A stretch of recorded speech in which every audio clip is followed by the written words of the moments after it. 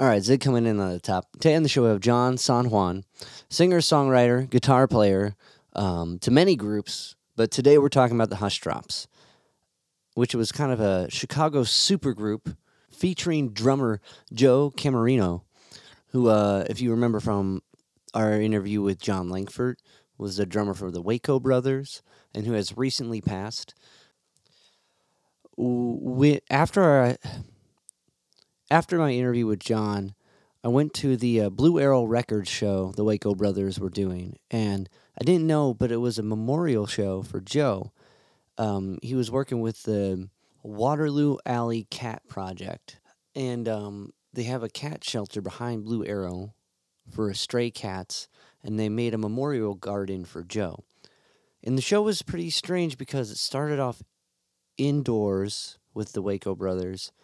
John Langford kept breaking strings, and then it went outside, and it took a minute at this memorial, then came back in and finished up the show. And it was a really moving thing to be part of. And you can tell Joe was a wealthy guy.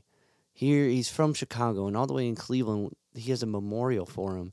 And all the people that were there were genuinely moved to have known him. John Langford's the coolest. Just pulling off strings. It was the most rock and roll thing that ever happened in a record store. The Hush Drops have a new album coming out. The Static is the name of the record. November 12th.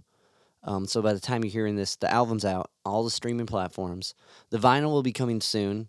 Go to the links below for that. We're going to listen to the song The Sweetest Plum off The Static by the Hush Drops. Someone call me a taxi. We better chop you along. We'll pack your suitcase in time and make the first train out of here. So you bought your way in here. You'd better buy your way out.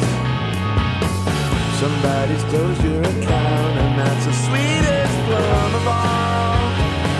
Well, that's the sweetest plum.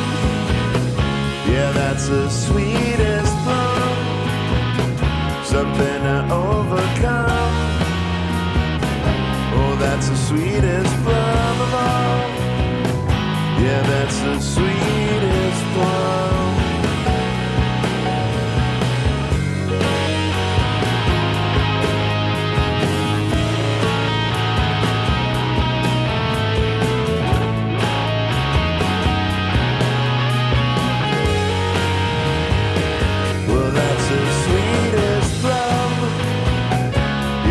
Sweetest plum, something to overcome. Oh, that's the sweetest plum of all. Yeah, that's the sweetest plum. Well, that's the sweetest plum, something to overcome. I took my troubles to Peter, told my troubles to Paul. That didn't help me at all, and that's the sweetest plum of all. Yeah, that's the sweetest plum, and that's the sweetest plum. Something to overcome. Well, that's the sweetest plum of all. Yeah, that's the sweetest plum. Well, that's the sweetest plum, something to overcome.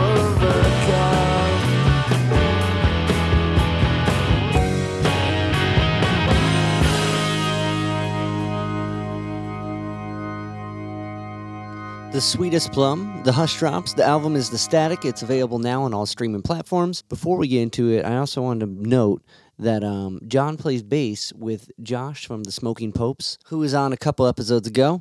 He's got a record called The Hideout Sessions. It was a live stream thing. It was in the midst of all the COVID, and John was playing bass on it. So it's cool to kind of go full circle. If you guys can rate, review, subscribe to the podcast, and share all the social media stuffs we do, like the YouTube and Instagrams. It really helps me keep talking to cool people and sharing those insights with you. So without further ado, we're going to jump right into it. Here's my conversation with John San Juan. Oh, sure, yeah. I've got a few friends there. Do you know Dave Swanson by any chance? Who's he play with? Well, he was the Um, last thing, I guess I met him when he was playing with a friend of mine named Kevin Jr., who's okay. from Akron.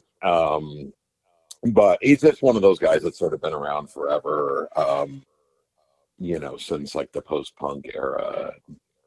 And my friend, I mean, it's like asking about, oh, you're from Manhattan, Right, Joe right. Smith, Oh yeah, but I feel like Dave Swanson sounds really familiar. Um, I can't remember. Does he run a music shop? it seems like he would have to. There's some just, yeah, I could see it. I know he's got some sort of weekly radio program. I can't remember the name of it, possibly on like a college station or something. Um, but well, yeah, whatever. Yeah, I guess that is sort of again, Cleveland being as enormous as any place. It is, but it Yeah. isn't compared to Chicago. You know what I mean? It's a lot smaller. Yeah. Um, Um, but yeah, no, I can't have the top of that. Like I know I've crossed his path before because his name's come up. Like, and if he does, I think he does stuff with the Beachland. Like, I feel like yes, that is that's correct. and during the whole like initial shutdown, I was working live streams and stuff for the Beachland. So like I'm sure at one of those things he was there or something because I remember Cindy talking about him. I remember, I mean, like it's been such a cluster the last couple weeks, but yeah, no, I definitely know I know him, but I not well enough to be like, oh yeah, he's doing good. Oh, sure. Yeah, yeah. uh, Right. And there's a guy, Brandon, who has a band called the Public Squares. I've played with a few times up there as well. when you But- typically play Cleveland, where do you play? well, let's see. The last two times I played there, and this is, it's been a couple years now, but I played at, and this is confusing because there's two locations, but I played at Happy Dog last time. Okay, nice. Um, and I think a year or two before that, yeah, I played at the Beachland Tavern. Okay, did you do the bit at Happy Dog getting the crazy hot dog with all the stuff on it? I certainly did. Yeah, yeah. But also, I mean, this is really typical. We pulled into town and gone to the wrong Happy Dog, Oh no, not yeah. where our gig was. And we're thinking, oh, our gig's here, just like, ignorance is bliss. And ended up going to this pretty amazing Indian place next door. Okay, so you went to the Um, one on Euclid. All right. and then, yeah, at some point found out, like, no, you got to go back across town and get to your real gig. I mean, the other one, because that one was an old tavern that they like modded to be like a Happy Dog like extension of the company, and like that one had like a lifted stage, and the other Happy Dog doesn't, right? Right. Right. Okay. Yeah. But the other one is, I feel like more people go to that other one, and I don't know why, but that's the original one. So like the other one was like they get that one actually closed a couple years ago. So I think you probably got it at the tail end. Dog Oh, pun yeah, intended. that's too bad because I did. I mean, I thought as far as atmosphere goes, it just, it had everything I needed. Right. No, it was cool, and then they had the underdog thing, but the one you did play is still around. So, um, but yeah, I don't know why. Maybe like I think because now that whole area where the Indian place is, it's kind of like a college town, and Yes, that's correct. And it was right, already kind of going that way. right. So I think it had to Yeah. be something like that. Um, but to kind of jump into it, y- Yeah. uh, tell me okay, this might be weird. I'm a cat guy. I notice you're a cat guy. Tell me the importance of Yes. cats. Oh, they're Cats are life. I don't know how to put it. I've been we have three, and I've been, this morning, just, it's like a family making a fuss of cats, and I've been making a fuss of cats, and just, there's a cat in the room with me right now, and I just, every little thing that they do, whether it's something neurotic or something really relaxed, it all fascinates me. Even an old cat getting their claws stuck on something. Right. Somehow that manages to be, adorable in some way. So, I, yes, I hear him. I hear yeah, him. I, I'm not fronting. Yeah, there's we have an old black cat here right now who is making biscuits on a stuffed animal. Uh, so yeah, Nice. I don't know how I ever lived without him. I know Joe, the drummer of Hush Drops, I knew that he had all of these cat friendships with the cats at Blue Arrow. Right. Well, that's actually why I wanted to bring it up. That was my lead in with it. um, yeah, because he has I did a conversation with John Langford, and Oh, sure. the Waco brothers played a memorial show for Joe at Blue Arrow, and it was the craziest like show I've ever been to because like it started off like a performance, and then everyone went outside, and then there was this beautiful memorial for Joe in this like kind of cat shelter behind the place that I guess he was helping this foundation called I can't remember the name of the foundation. That's really bad right now. But it was for stray cats, and Yes. it was a super sweet, beautiful thing. And then we all went back inside, and they finished up the show. Um, and then when Howard sent me your record, I'm like, oh, this is Joe's other project. So like I was wondering like maybe did is that like a Joe thing? Did he introduce you to the cats? No, I think we were both, completely hooked by the time we Okay, became friends. that was the glue. And it was just, it was, always a point of bonding. And, you have friends, other cat people, that like, there's a certain sort of cat humor language that develops just based on their quirks, and the fact that like, there is a certain type of cat that is really working very hard to preserve the appearance of dignity. Yeah, And yeah, then yeah. there's somehow a person or an animal obsessing on dignity just ends up being the funniest thing in the world. I don't know how that works, but I think that's really well put. That's the bit. That's right, um yeah. They it. don't even know they're being funny. Yeah.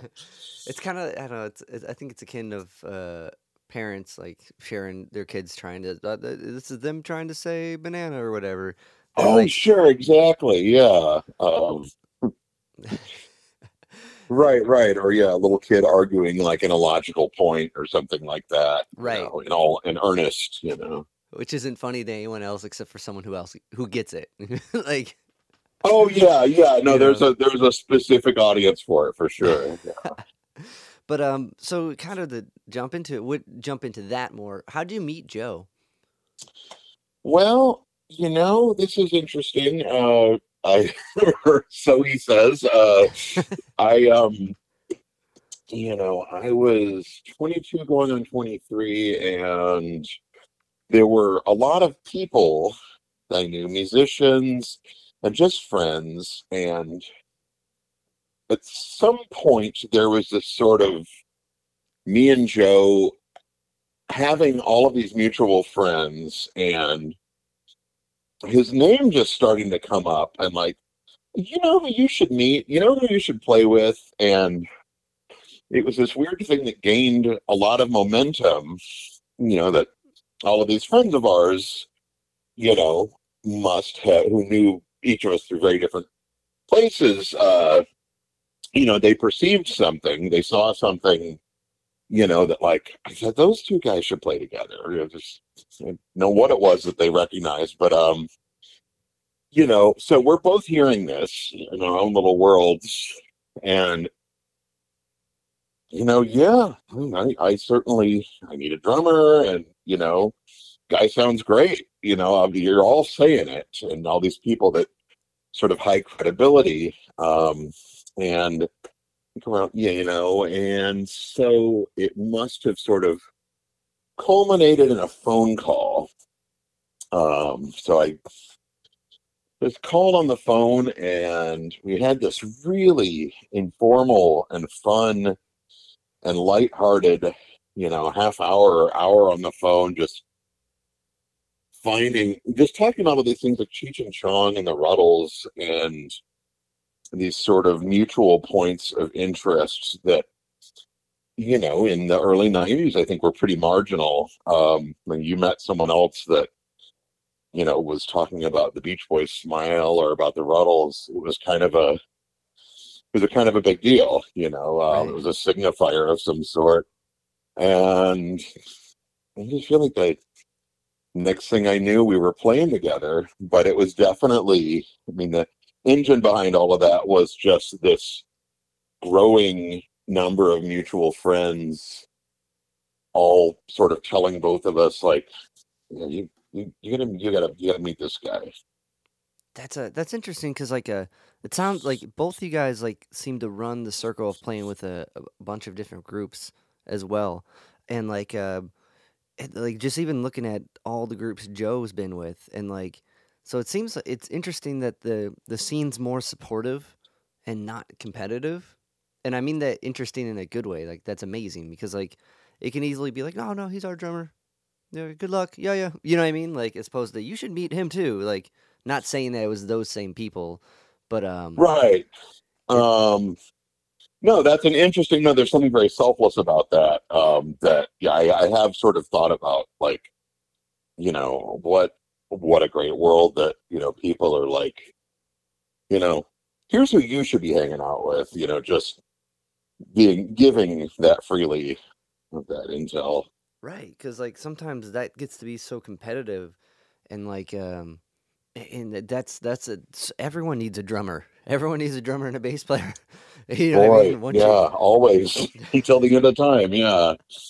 Um, um, but okay, so at that time, what guitar was your when were you writing songs and trying to find someone? Because let's kind of fill in the gap before you met Joe. Like, were you writing your own songs on your own, or were you just filling in with other groups and seeing how it's done? Like, well, I picked up the guitar at like a really typical age. Like I got one for my 11th birthday and went through all of, middle school and junior high and high school, just even, early college years, just kind of feeling like, well, I'm playing the guitar. This is cool. I'm, playing Led Zeppelin, or I'm learning, like it was a very satisfying, fulfilling thing. But the idea of actually, songs come from somewhere and they're written by a person and all, like, that didn't even seem to have any relevance that, you know, you could write a song. And um, so probably around, 19 or 20, I, because and even whatever music I'd done to that point, I was a guitar, I would be a guitarist in a band and come up with guitar parts. And, right.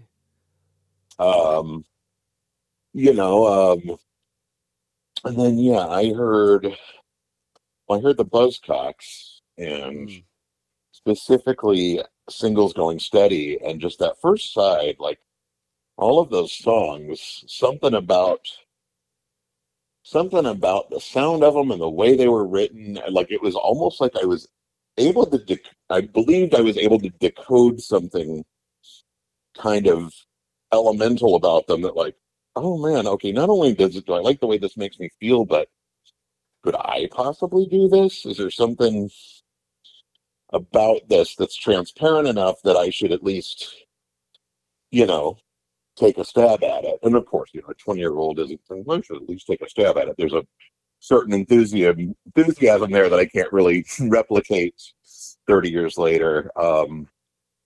But so yeah, so I started writing songs, and it was also like because no one else would. Um, I think a lot of jobs are sort of created that way, like in this sort of not it Yeah. fashion. Someone's got to write the songs.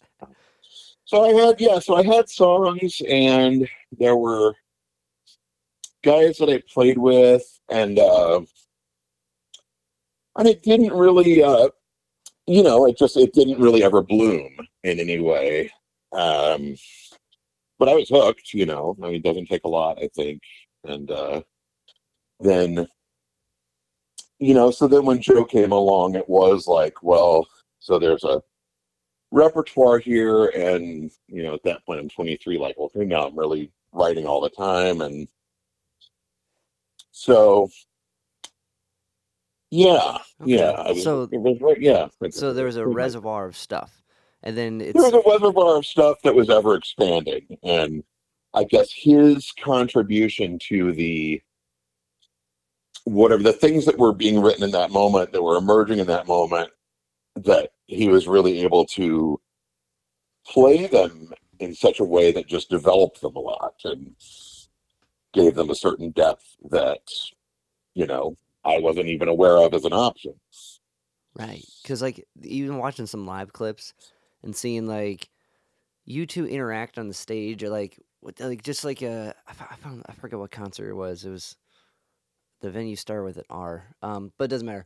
Like it seemed like that chemistry was there, the like kind of to support the song, and like it definitely comes through on these records. Like going through all three of the records, and like they're dense, and it's interesting you say the Buzzcocks because I was like, I'm hearing something in these tunes. There's like a through line of inspiration, but it's not like I don't know what it is. Like it's rougher and like that makes a lot of sense. And like I think it speaks volumes that you were able to make it your own. That on my end, I'm like trying to figure out how I know this feeling a little bit.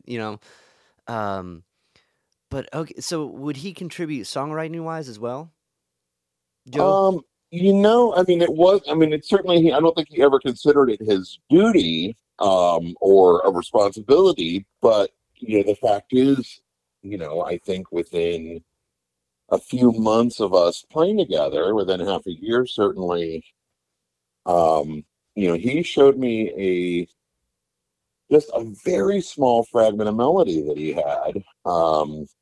And, literally like, 4 bars of music or something like that.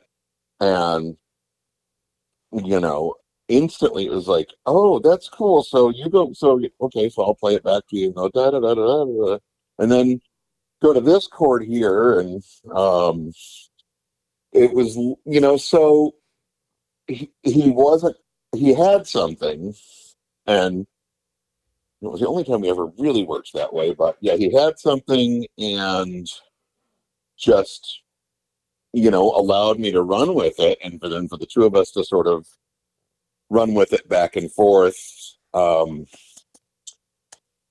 So the expectation, through our sort of musical life together, was definitely that if there are going to be songs, you know, John's going to write them, but periodically, Joe might have a song or Right. have an idea for a song. I think, you know, one of his,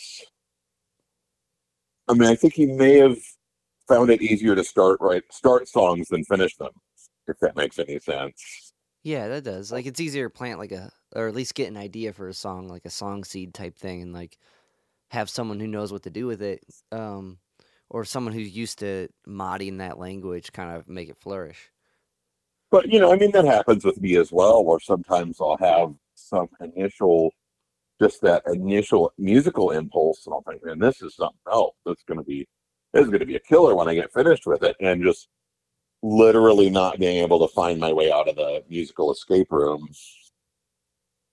It, And sometimes they stay fragments, for all of eternity, or for maybe for a decade or something. it's it. It's it. Do Um, you as far as like what's that process like? Do you have like a routine? Like I did a conversation with Steve Dawson, um, from a Steve. yeah. Yeah. And he's got this whole songwriting workshop, and like reading his book kind of changed my outlook. I read his book, the Take It to the Bridge, and Jeff Tweedy's book, How to Write a Song in a Day or something. Like I've never thought about. I've always when I wrote anything, it just let it happen.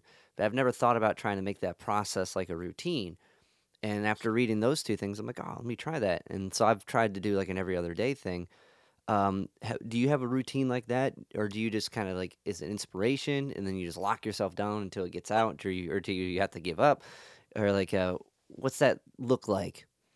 Oh, it's lazy. You know, I'm not, and as is maybe my brand in life, but yeah, it's pretty lazy, you know, and it is really just like, you know, I've taken to using the word impulse recently because every once in a while, periodically, I'll get what I can only describe as a musical impulse, and it's just like some little bit of melody or some bit of enthusiasm, and yeah, inspiration, as you say, and then you know, absolutely, you know, I will 9 times out of 10, you know, unless I'm drifting off to sleep or something like that, you know, I'll chase it, and so it really is like chasing a butterfly with a net, and man, sometimes it takes like a second to catch it.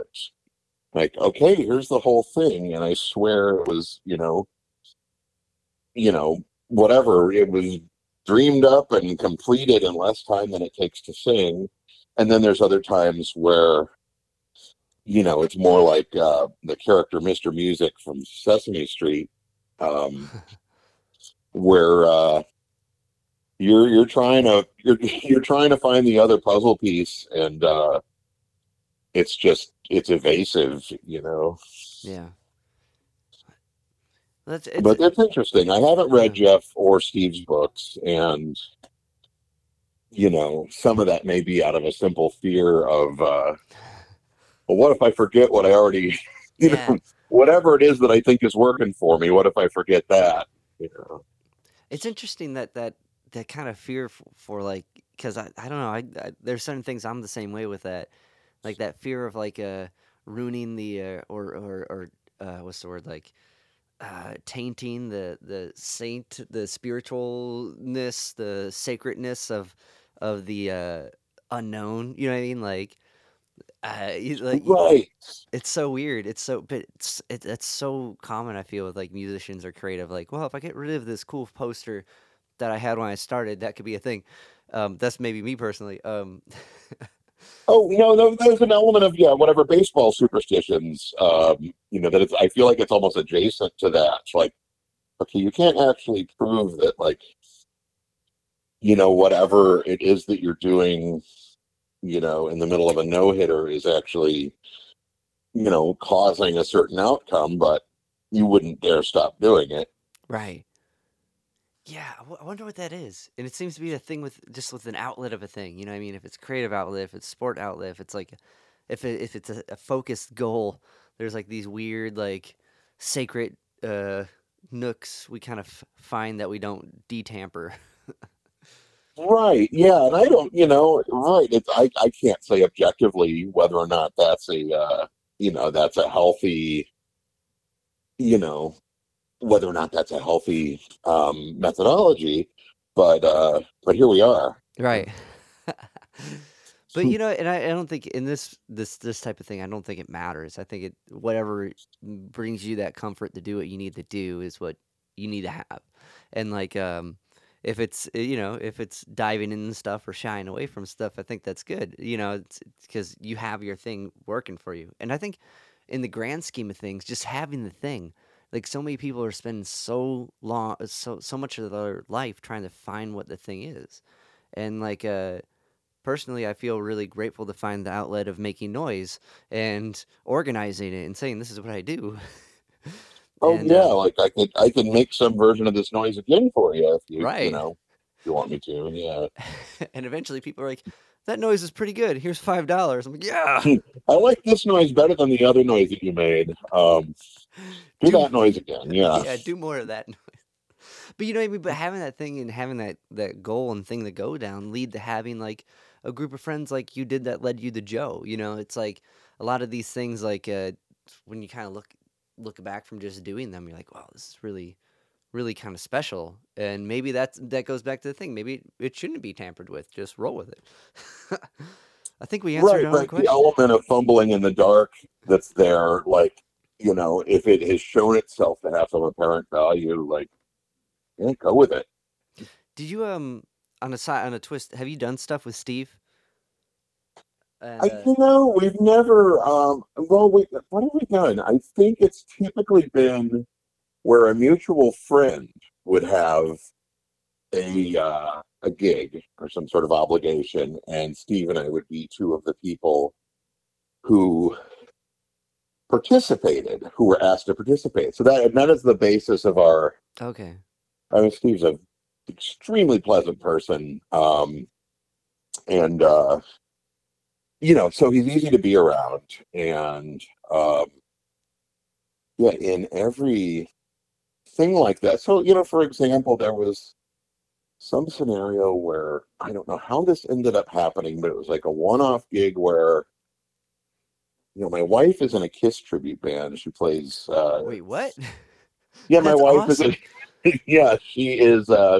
She is in dressed in Peter Chris's makeup and plays drums, Sick. and sings Beth and Black Diamond and all of that.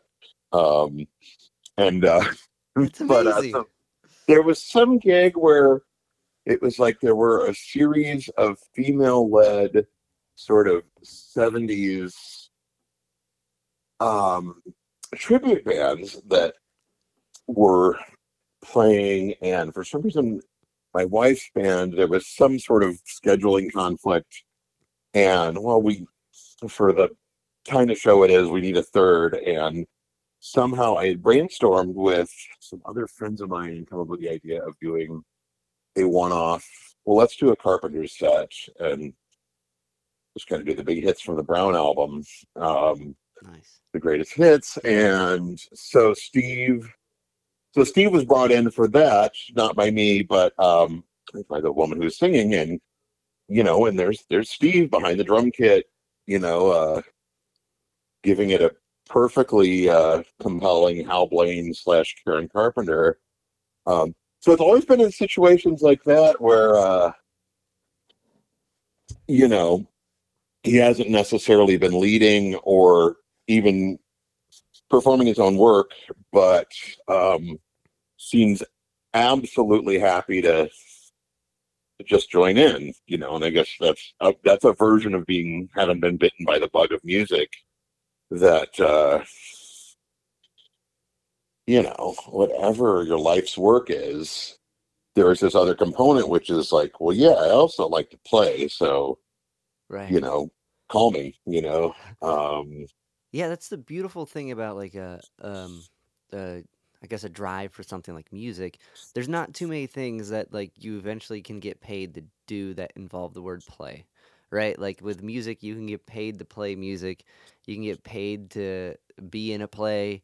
You can get paid to play sports. I can't think of any other thing it's that's I mean, you really hit on something there. Yeah, I think, and I know Paul McCartney, who is certainly, no one is going to argue with the success of his methods, and or beliefs. He is very much of the opinion that the fact that play is the active verb there is he thinks that's very significant, and is why people like me are still doing it, because ultimately, yeah, you guys you have to show up for certain obligations or whatever, but you're playing. right. And it's something so like simple, but so driving. And I don't know. It's interesting with Paul McCartney. I saw this bit.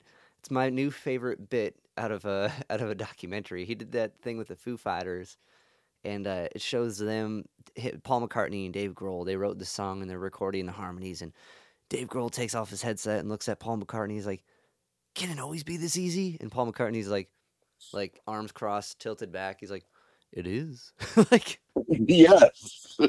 and like I found that so funny and profound at the same time, especially kind of in the context of songwriting. I think maybe this is when I was talking with Steve, I had all this like songwriting stuff in my head, but like here's a guy that's written a million songs, has made yesterday, you know what I mean? Like has written Right. the top tier of songs. He can literally do anything and there's no fear of it. Like not necessarily that it's going to be good, but he's done everything into it and like there's some that are zingers, there's some that is not. Like and that's I thought that was a takeaway. I was like, yeah, it is this easy. You just got to do it. And like Oh, right. And maybe you don't get the Hey Jude right. unless you're always open to, maybe laying an egg. Right. Well, yeah, totally. And like I imagine like well, it's interesting because like something is so fun and lighthearted is just being able to play as a thing, and as a career even like how do you like? There's also the risk of the failure, and like I think that compels a lot of people not to pursue it as joyfully and openly and like because there's a lot of like when you biff, it does not feel good, like No, it doesn't. Boy, does it not. Yeah. but you gotta Uh, you wow. gotta keep going past that. You know, there's a thing, there's a, and I don't know what that is, like, but there's a thing, and everyone has their own individual like fail proof in their mind to keep doing the thing.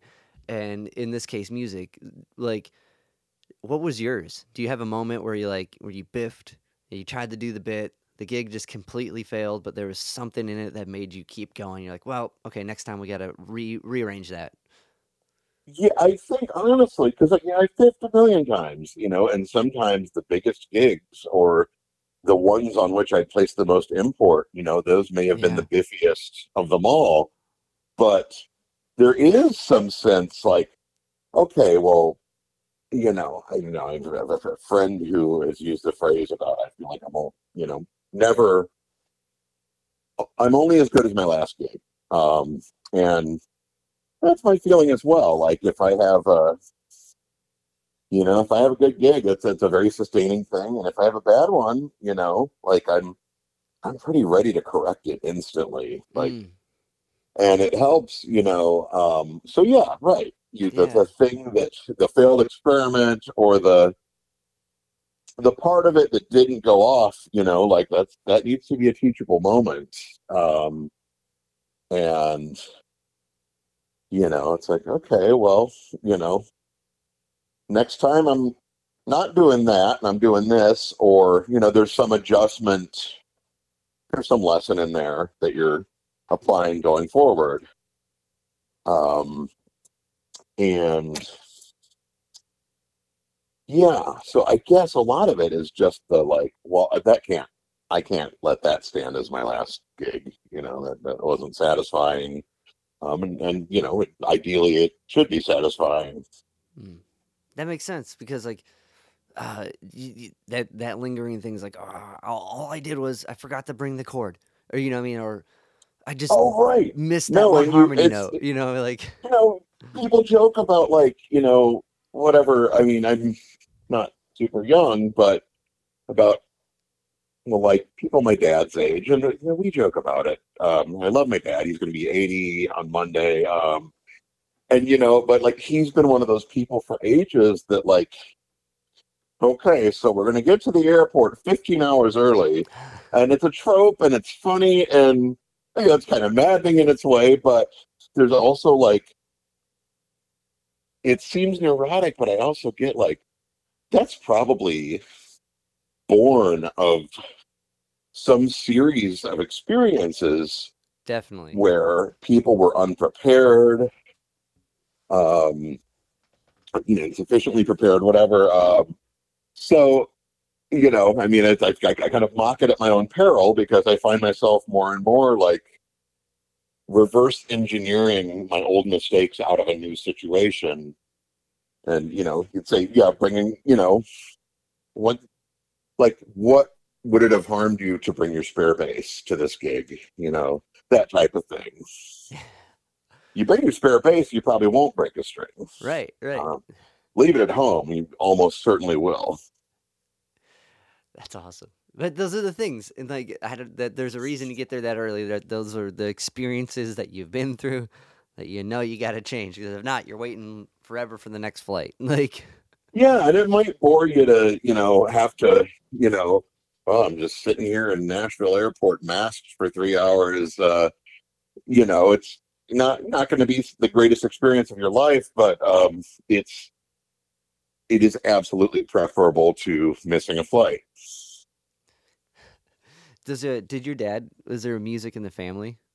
None. This is the None. weirdest thing. Okay. None. I mean, my mom, my dad, my stepdad, like all of these kind of 1970s people who had records around when I was a little boy. So that I think that if a seed was planted, it was probably just the ubiquity of music at that time. That if you were in the car, the radio was on, and um, but nobody sang, nobody played an instrument. Um, there was just no hereditary precedent that would have led to me having any sort of real inclination or ability. So I suppose it's this is also a thing it, whatever that it does exist independent of, his mother had to listen to his mother got that voice from his mother, or Yeah. whatever. Yeah, I definitely think it's sorry, I definitely think it's like at least with me, at least I like to believe it's a there is the genetic factor of like an advancement towards like understanding how to do a thing, in this case music. But also I feel like there's that work effort angle of it which I think goes underlooked because a lot of it I feel is that. And I feel like even if someone's really good and like has a skill set they're born with that maybe is from their family, maybe they got Paul McCartney's voice because they're Paul McCartney's kid, doesn't Oh, mean they're sure. doesn't mean like they're gonna have that same drive that Paul McCartney had to do what he did, or like so. I definitely think like that's interesting because my family's the same way. Like my grandpa plays a little bit of accordion, but not really. And I got some cousins that played guitar, but we all started at the same time.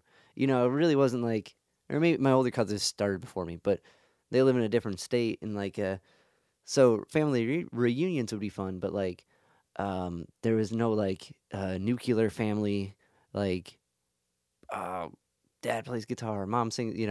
So that's interesting. And then like now it's the thing. Um, yeah, but I mean, there is the thing too. I mean, there's the encouragement, Right, right, the right. parent who sees like, okay, he's 10, he doesn't know nothing, but we know that he needs a guitar. Like he's obviously headed that way. So there's whatever the sort of enabling and encouragement, and then, a kid gets their instrument, and let's say it's drums, actually. I think this fits the narrative even better because, Right.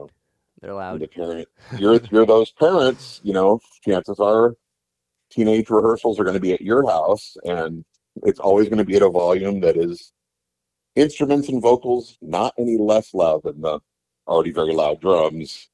Um, or just having a drummer learning in your home, basement or garage or whatever. That so there's a sacrifice there that what yeah, I had a hard day at work today, but if little Harry here wants to play the drums, like, well, he could be out, I don't know, he could be out getting into trouble, and better, you always want your children to be nurturing some interest or ability or whatever.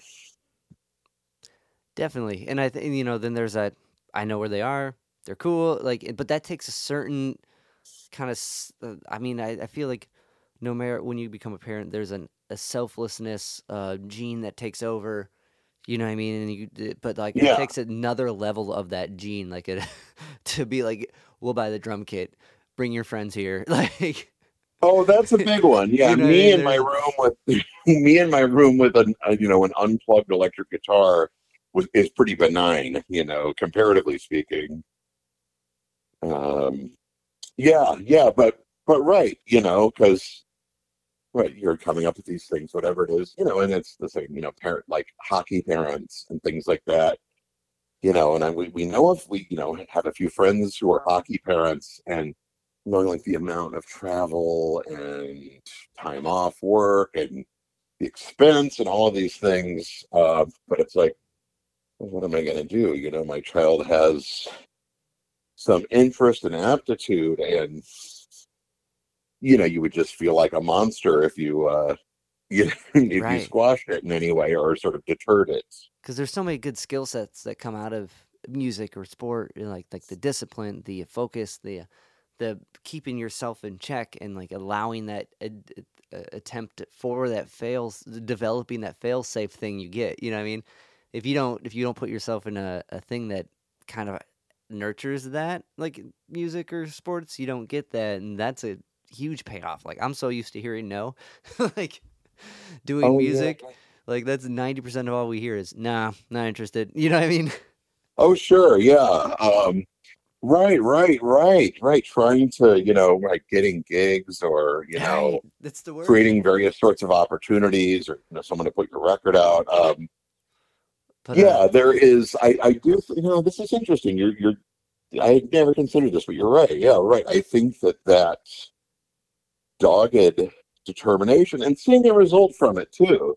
yeah, So yeah, like, yeah. I'm not even thinking about this on a conscious level, but yeah, I played every day for however many years when I really had the luxury of doing it, and look at me now. So you have it in your mind that you know, but if you have a goal that's strong enough, there is some precedent for persistence paying off. Definitely, perseverance is gonna lead to success to some degree, and where you put that market, where that mark is on you. I think.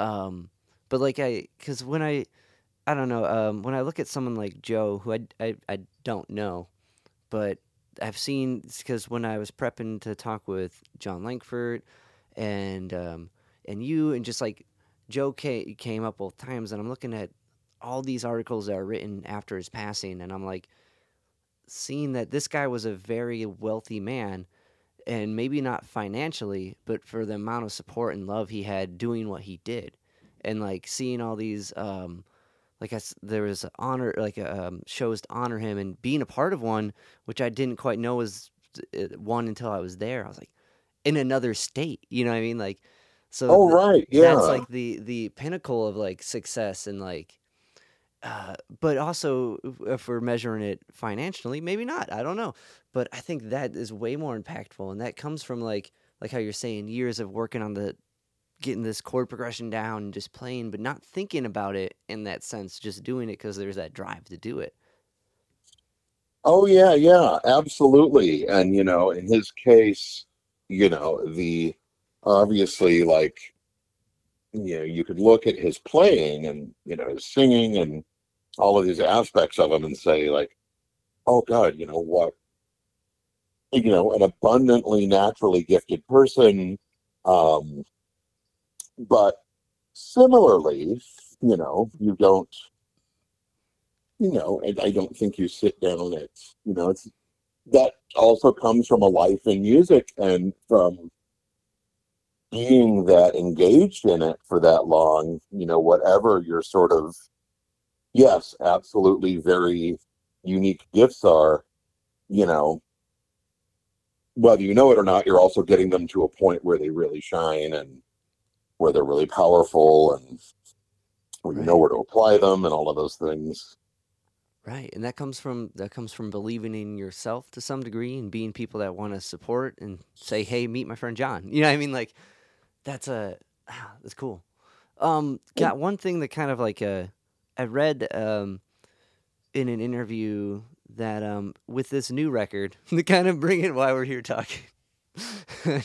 um, you said Joe's playing was more free than before.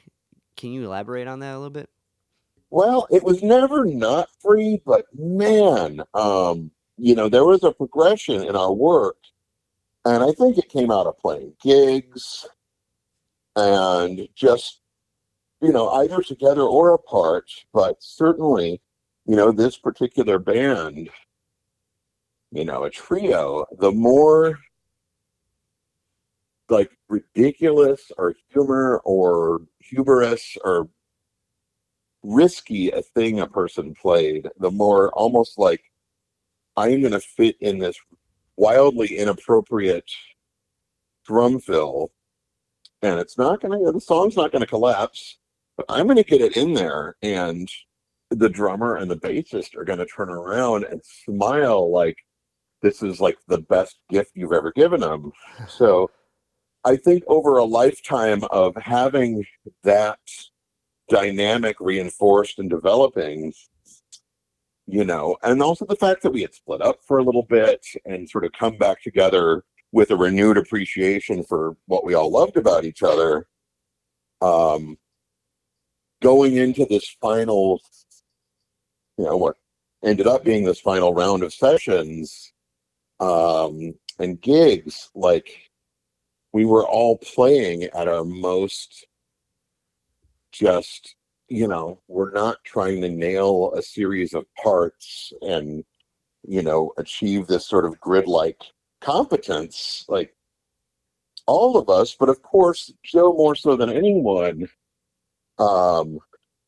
It was like an experiment, and, it could be some hokey little 3-minute song that I'd written, but his approach to it was so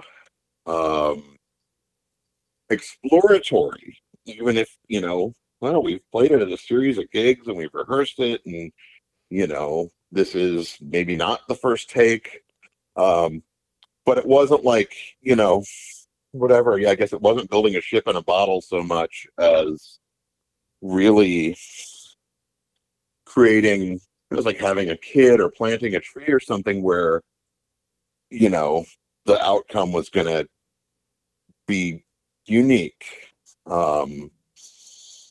Just whatever the form was, you'd find your little freedoms within it. And I thought that Joe had really reached a peak of playing that way.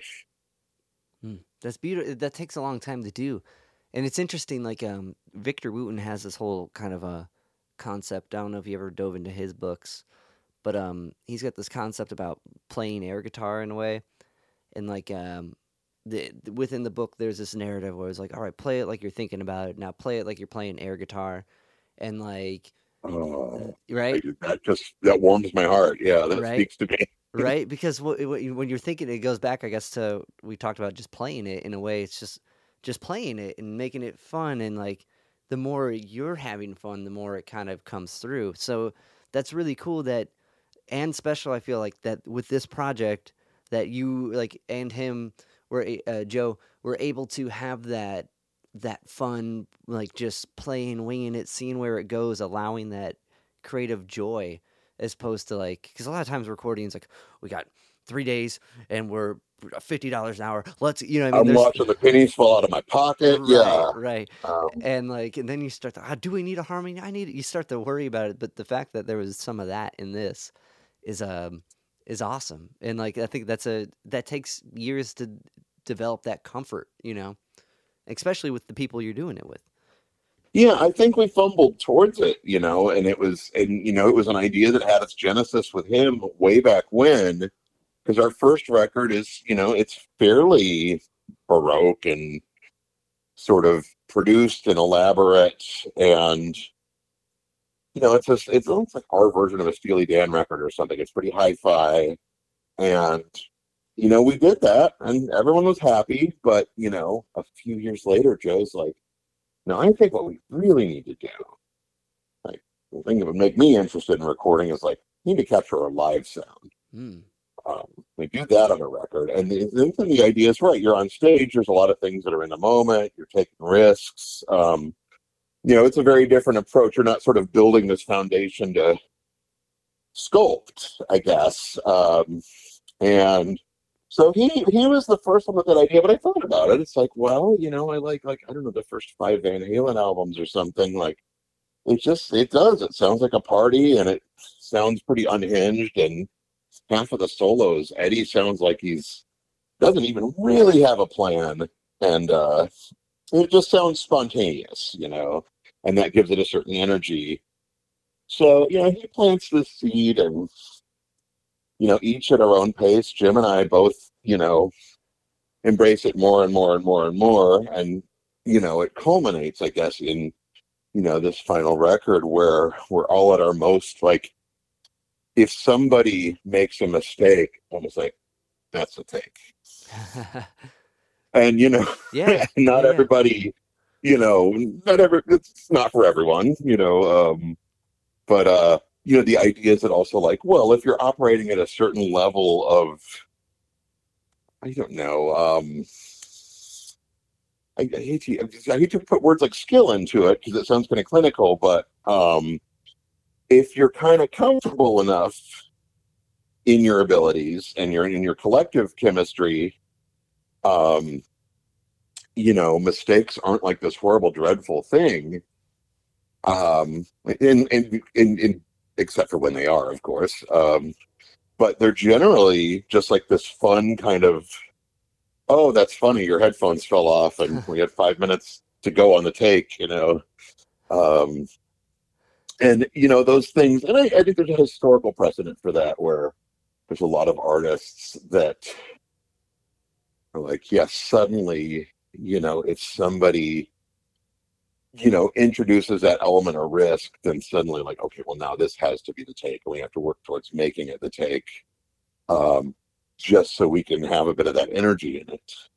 right. It's interesting because the word mistake has the take in it. You know what I mean? Like Oh yeah, that's I right. never thought about that until you just said that. I'm like, that's interesting because sometimes that is like everything else really hits in that flub, but how you fix that flub really it's cool. I don't know, like everyone else in the world won't care about it or won't even hear it as a mistake. Only Oh us. yeah, I don't think it even. Well, God, I just read. This is interesting. What is it? Robbie Krieger from The Doors Oh yeah, he just put out a um, book.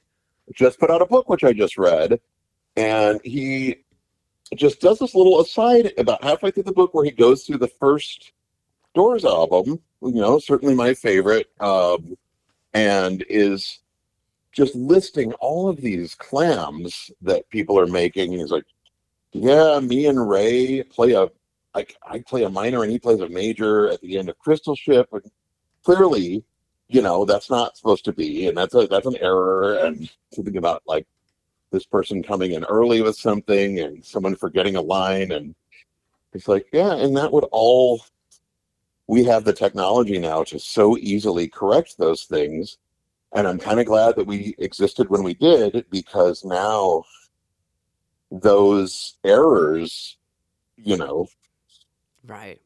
give it charm. They give it life. Yeah, definitely. That's it. Oh man, I've been thinking about getting that book, so I think I'll have to get it with what you're describing. That sounds really cool. I've been going back and forth. I'm like, I don't got time, but I want to read that. Like, He's pretty funny. Yeah.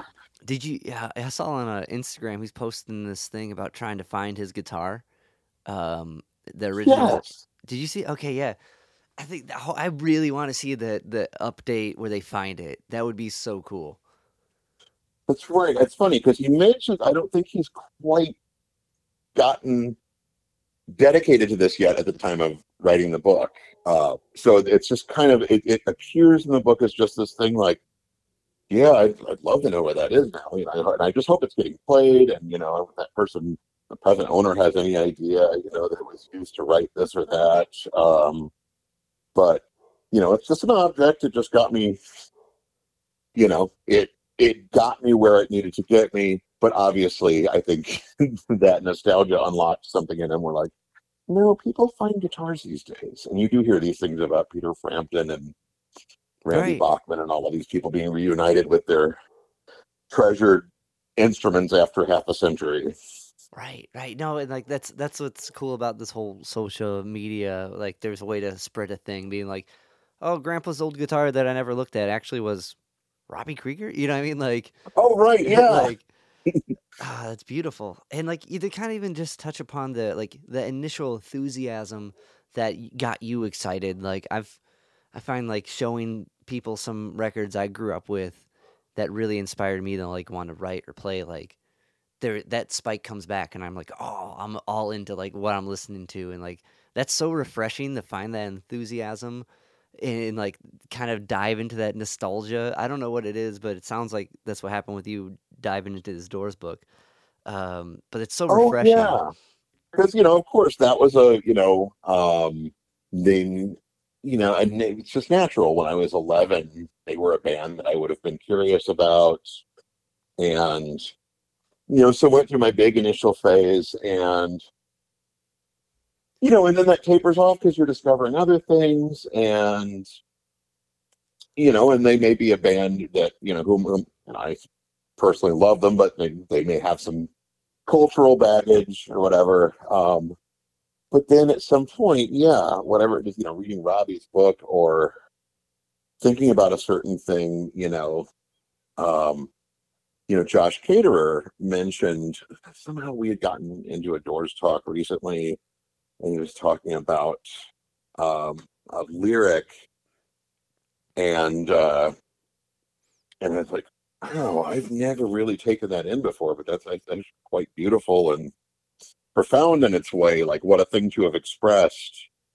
So yeah, right. The things that draw you back, you go and you forget about, some things, some formative elements, some building block, and then, you know, Right. hey, I got tickets to go see, Ray Davies or whatever, and Yeah. you come out of it and you're like, it's like the way that Homer goes all in on a thing, like Ray Davies is the best, Yeah. guy that ever lived or whatever. Well, it's those things that draw you back, push you forward in a way, or that pushed you forward. Like Josh is a real cool guy too. I did an interview with him. When did you start playing with him? A year ago, a year and 2 days ago, Oh, we so you were probably on the hideout session thing. that was the catalyst, and Oh, it okay. was it was at the end of summer 2020, and the vaccines weren't even in sight at that point.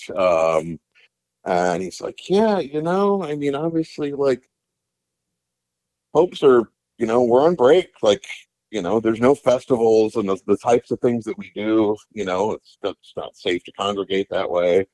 um, but would you and John Perrin want to play these songs with me in an empty venue and live stream it and record it and make an album of it?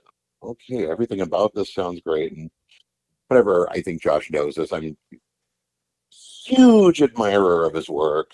Um, met my wife at a Pope's show, and so it was basically anything that Josh had asked me to do, like, do you want to go hijack trucks or something? I would have probably been like, with you, yeah, man. That's awesome. So So we've had all of these anniversaries, recently of, like, you know, our first rehearsal and then the hideout gig and things like that. So it's a nice little band family that me and him and John Perrin have developed. nice. Did you know him before the Popes, or did you meet him like while like did that bring like being aware of his music? Is that kind of where that relationship kindled? It came from being aware of his music, and we had a Okay. million mutual friends and just never crossed paths. And then I had become friendly with his brothers a long time ago. Okay. And so it's just one of those things, like when they reunited and started doing shows, like I, made it my business to get tickets. And um, so, yeah, there must have been something, that we met a couple of times, not, like in the last 15 years, we've met a couple times and just like, oh, I really dig your music. And, but, That's you amazing. I know, would have thought you met your wife at a Kiss concert. Like that's amazing. oh, yeah, oh God. But, yeah, so and I still don't know, because as Josh, has told it, he's like, well, I thought, well, I always wanted to play with John, and I always want to play with John, and I'm, what, it's not like I've bothered to ask him. I don't know what the basis of that was, if he, had seen me play something, or it was just something innately that he trusted. You know, John San Juan seems like he's, his pants aren't going to fall down on stage. I don't know. Um, I mean, those are all good. no, Those are good that's a valid qualities, you know. qualification, I'd say. Yeah, he'll be good. He'll show up. We're streaming Uh, it, so I guess we can edit that bit if it does happen. But no, he's a real interesting guy. I did a talk with him about the Hideout sessions, and like, that's cool. That's cool. You did really good on that. Like that record rips. Oh, thanks, man. I'm really proud of that album, and I'm proud of that whole undertaking, and just the bravery behind it. Like this new band that didn't exist, and like, okay, so yeah, I set a date 3 weeks from now. We're gonna do first takes of these 10 songs on camera, and I think the excitement of the whole thing, the fact that I think the three of us were all like, "Oh, this sounds pretty good." Um, the excitement of it really obliterated any nervousness or fear that, because I'm saying this all out loud now, and I'm like, I Yeah. can't believe I agreed to do that, Yeah. But also that's the power of congregation, like, well, look, if I'm not going to be the one to say no, if he's doing it and he's doing it, I think that we all maybe bolstered each other in some way. Right. Well, also that works out in that like it's us against the world type situation. Like, yeah, bring it on. We're having a great time, and so should you. You know what I mean? Like that doesn't. That's the beauty of the band or the team mentality in that sense. Um, but yeah, that. So when that was going on, were you working on the Hush Drop stuff? Because it would have been recorded earlier, but were you working on finishing it? Not at that point. We Okay. did a series of sessions, 2008, 2009, and had stuff booked for right when everything went down. Right. And so it was like, so Joe and I were talking, every day, and that was just the friendship that we had, just this ongoing messenger chain that goes for miles and miles. And we kept talking about the record and the music, and he had some ideas about it, but it was all very much like, well, and provided that people do their part to get this virus under control, we'll go back in there when it's safe and complete it. So yeah, there were a lot of music that was a lot of the music had been completed, and things have been mixed before it all went down. And and then like the studio obviously initially like, okay, we're closing until it's safe Right. to, Yeah. until we find some way that it's safe to work again. And then they eventually came back with sort of like, every other day as a disinfecting day, and masks and social distancing, and little things about here's where you don't want to touch the doorknob because they'll I think back when surfaces were more of a sort of unknown quantity. Right. um so yeah, in Joe's lifetime we had plans like, well, there's some really great songs that we need to record to, if we're going to put out an album, you don't like, oh, we didn't get around to recording our best songs, oh well. You're gonna, or at least we were, that seemed like a thing worth waiting for. I thought there were a few load bearing songs, and then I mean, just before the sun came out again, unfortunately Joe had a heart attack and a stroke and just didn't make it.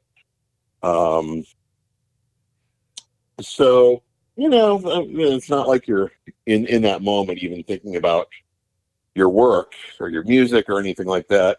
But eventually, when you're kind of looking for a way out of that misery, it's like, well, hang on, he played some really cool stuff and we played some really cool stuff, and I think people need to hear it. And it also forced us to be a little creative because there were some songs that we hadn't recorded, and one of the things I remembered is like, wait a minute, we did a gig not long after we had reunited where we, and you can, I mean, you cannot make this up, but we played in a brewery, and so it's, show up and, all right, well, yeah, man, you know, beers on us all night, just Nice. go up to the bar, and Yeah. so we got pretty liquored, and and it's not like we were, Motorhead or something, but it was just like we're having a great time hanging out, and we're in this fun place, and there's free beer. So that by the time we go on stage, it's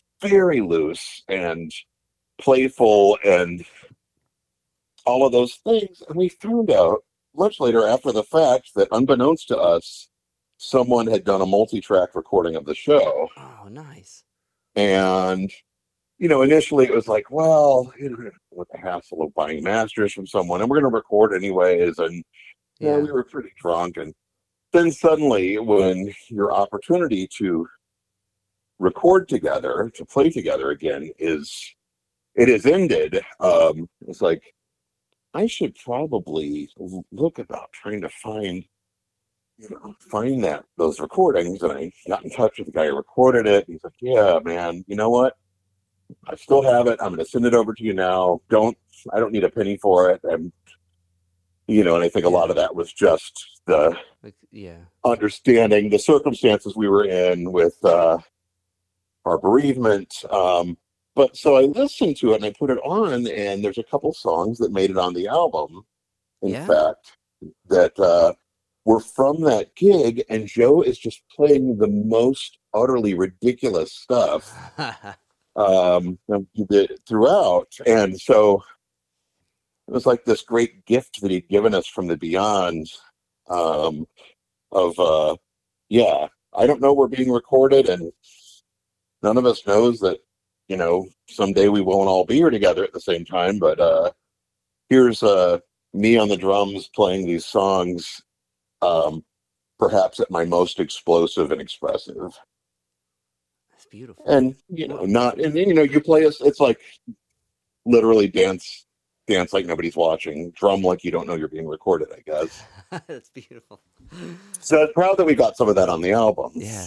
What tracks? What tracks ended up being those? Psychic Space is the main one. Oh, okay. That rips, So man. that's from the brewery, Okay. and there's one called Secrets that's also from the brewery. No way. All right. Wow. Listening through the whole record, I could not tell that they all sound congruent. You know what I mean? Like, it sounded like whatever studio you're in. I didn't pick those two apart from being a live cut.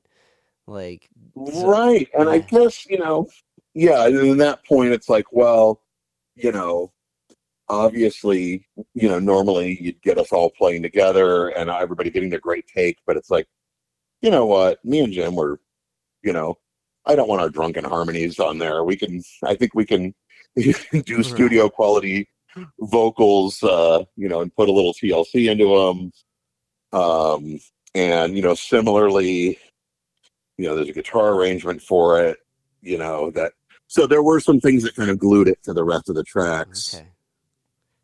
Well, it's like listening to all three records and like getting ready for this conversation for the last month.